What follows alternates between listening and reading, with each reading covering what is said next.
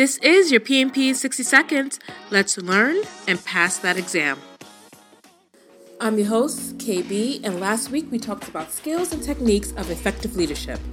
Now, we're digging into why effective leadership is important and the benefit it has on projects.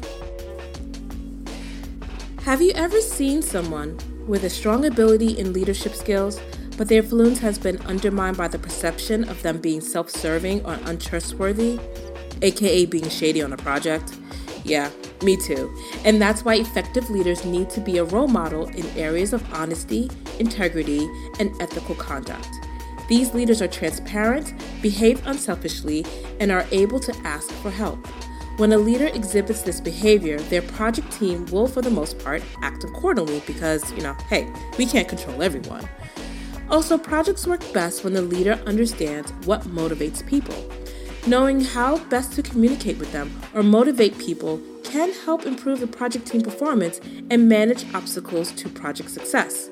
And when that is practiced by more than one person on a project, the team can foster a shared responsibility toward the project goal. Everyone works collaboratively, which fosters a healthy and vibrant environment.